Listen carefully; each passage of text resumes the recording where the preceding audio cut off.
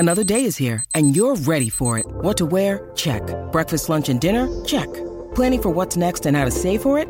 That's where Bank of America can help. For your financial to-dos, Bank of America has experts ready to help get you closer to your goals. Get started at one of our local financial centers or 24/7 in our mobile banking app. Find a location near you at bankofamerica.com/talktous. What would you like the power to do?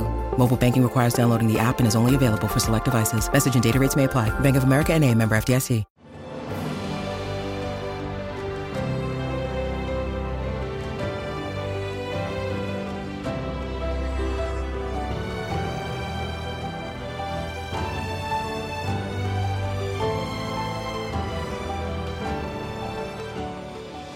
Welcome to the newest episode of Beyond the Fame with Jason Fraley. I'm your host, Jason Fraley, picking the brains of the top filmmakers, musicians, and artists of our time.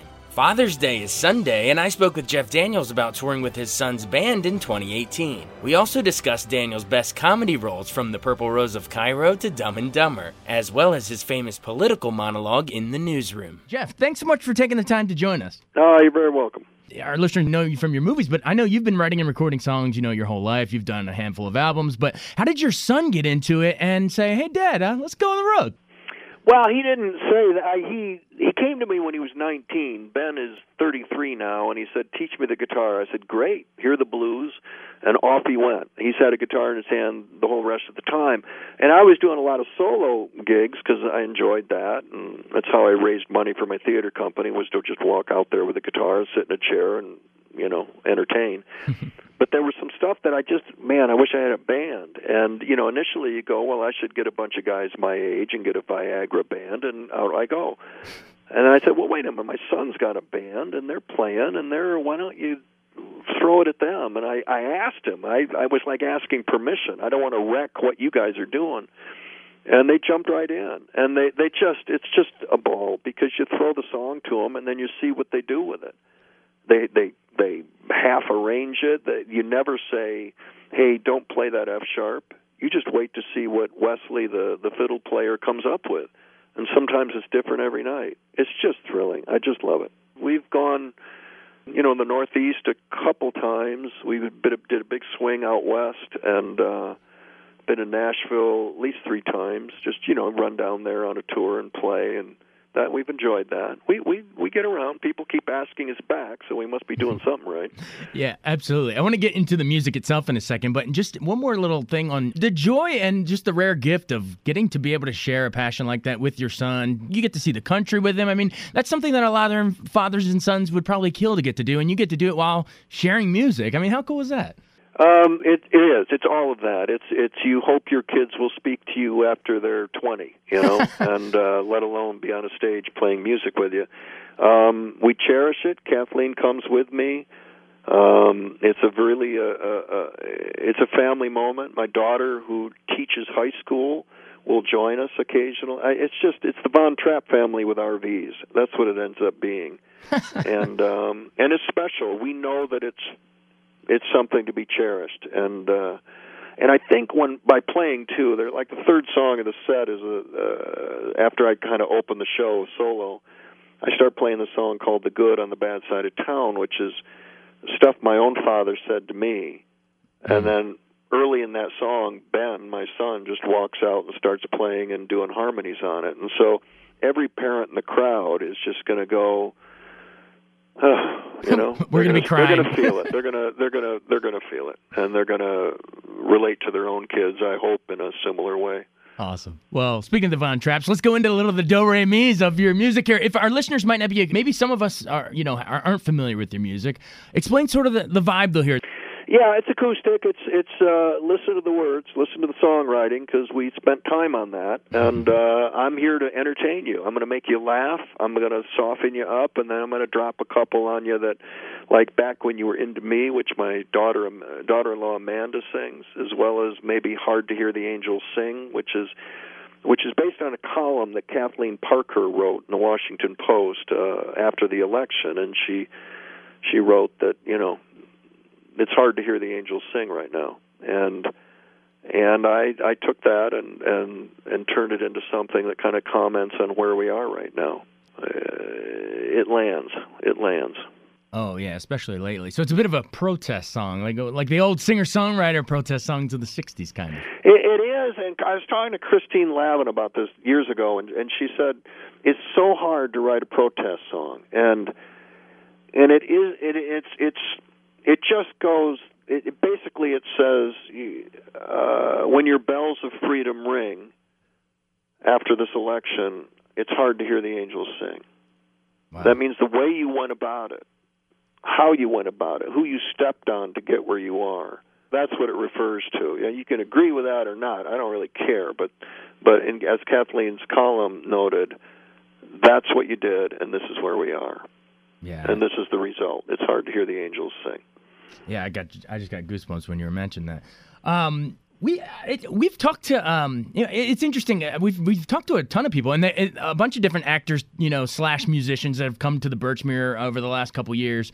We talked to Kevin Bacon and Billy Bob Thornton and Kevin Costner and Kiefer Sutherland. They've all stopped through the Birchmere, similar to you. Why do you think it's an interesting trend to me? Why do so many actors enjoy having that music outlet? I mean, it's all creativity, but it's a totally different form. And and why do you think that works for so many people, including yourself? It's got to work for the audience. You can't just come and see us and go, okay, after 10 minutes, that's it. You've got to have the material.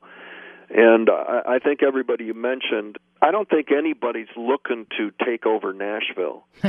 We don't have, this isn't our livelihood, so we don't have to, pay the bills with our touring every year. I get that. So, and not to say that the other ones don't do it out of love and passion and their art. But it's different now because some of us can do a couple of things, and movie acting is once you learn how to do that, then you're really at the mercy of the studios or the networks as an actor, and suddenly you've got this guitar, and me personally have been around writers and writing and playwrights, and you're just going, I think this is something I want to do. And whoever wants to buy the song or buy a ticket and come and see, great. If you don't. It's okay. It's for the love of it, and it's that expression, and no one is telling me what to do. That might be one of the things with all these actors. You have no studio telling you what to do, no marketing department telling you that your set list isn't right. Nobody's telling you, what to cut, how to write, how to act, anything. You're complete creative control, and I think that's certainly a big attraction to me, and I'll bet it's at least one of the things that attracts the other guys. Yeah, you're not getting called back in to do ADR on your own live concerts. It's live. It's got to be awesome. I've just speaking of acting, then we'll wrap it back around to music in a bit. But I've always admired your range, man. From serious stuff like Terms of Endearment, or more comical stuff like Purple Rose of Cairo. I mean, how much fun was it playing those two roles in that movie? The movie character coming off the screen, but then also, which really to me makes it is then you also get to be the actor flying in from Hollywood to convince yourself to go back on screen. But how fun was it to be two parts of a love triangle in that? Well, just two parts in a Woody Allen comedy. At that time, 1985, Woody was one of the great American filmmakers, and here you are, a young actor, and he is going, here's the script, don't show it to anyone, and you read it, and you have two leading roles in a Woody Allen comedy. It just doesn't happen. So that was fun wasn't the word, because you took it so seriously because you wanted to come through. I knew it was a huge break, and it turned out to be just that. So, yeah, that one meant a lot.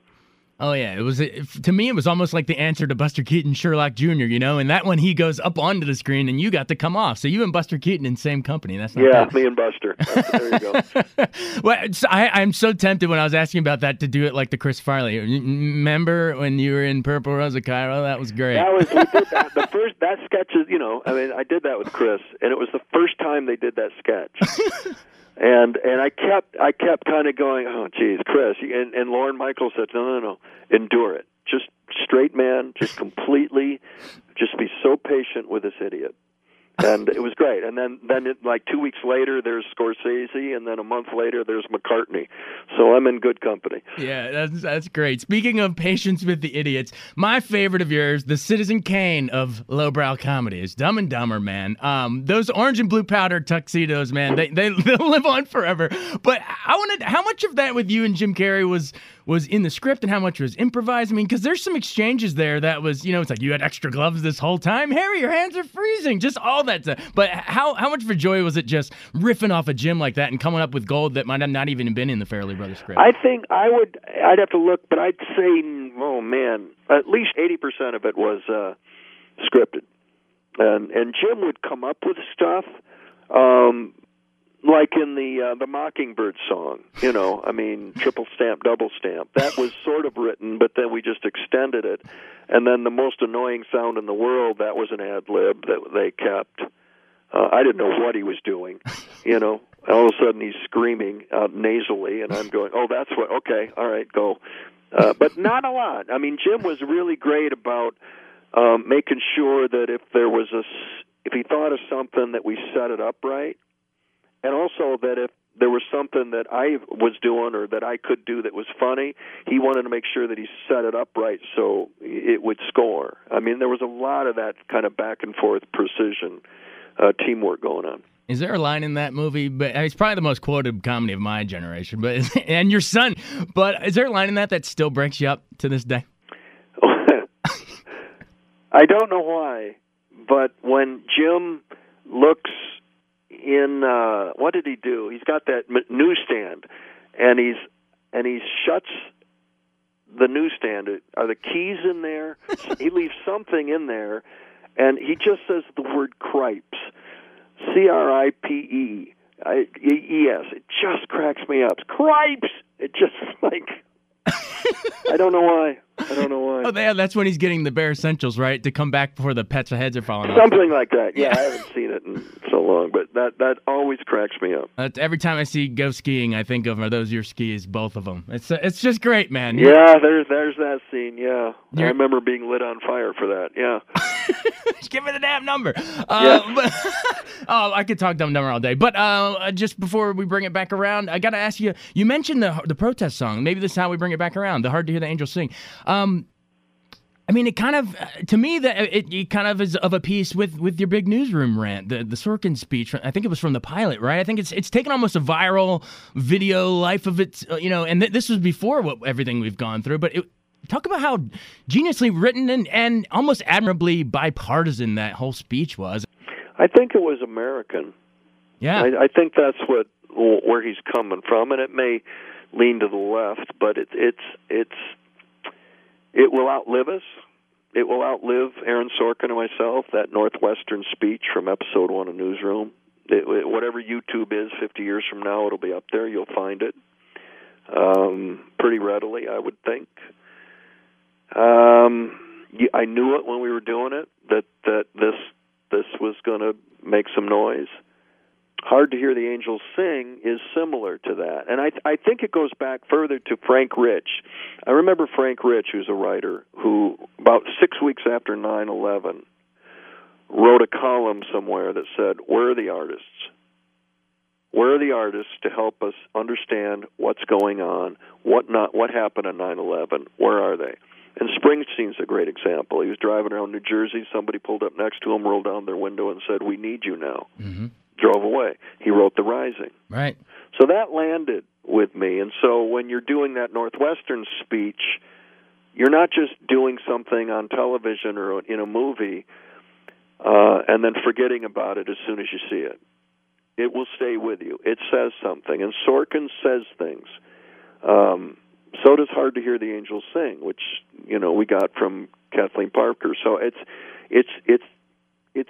the responsibility of the artists, I think, not to get up and preach, but to illuminate and to throw it into the audience so that when they drive home, they might turn to each other and go, what did you think of that? That's all we're looking for.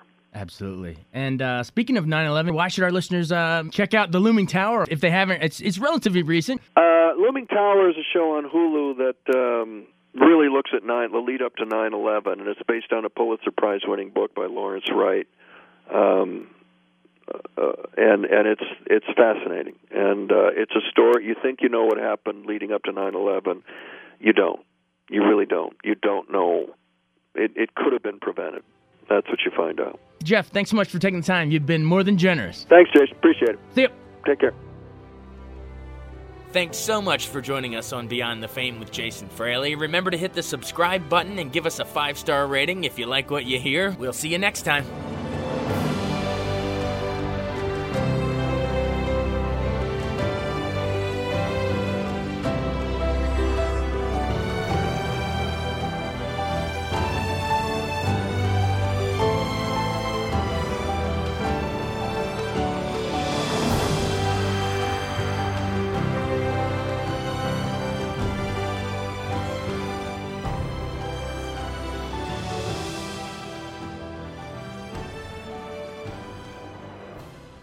I wanted to take a second to tell you about an app I really enjoy. Living in the DC area is great, and Podcast DC gathers all of the local shows that I like all in one local app. Health, sports, local news, politics, and so much more. Podcast DC is the new local app with hundreds of DC area podcasts to choose from. I can earn exciting rewards just for listening and share the podcasts I love instantly. Available in the App Store or in Google Play, listen local with Podcast DC.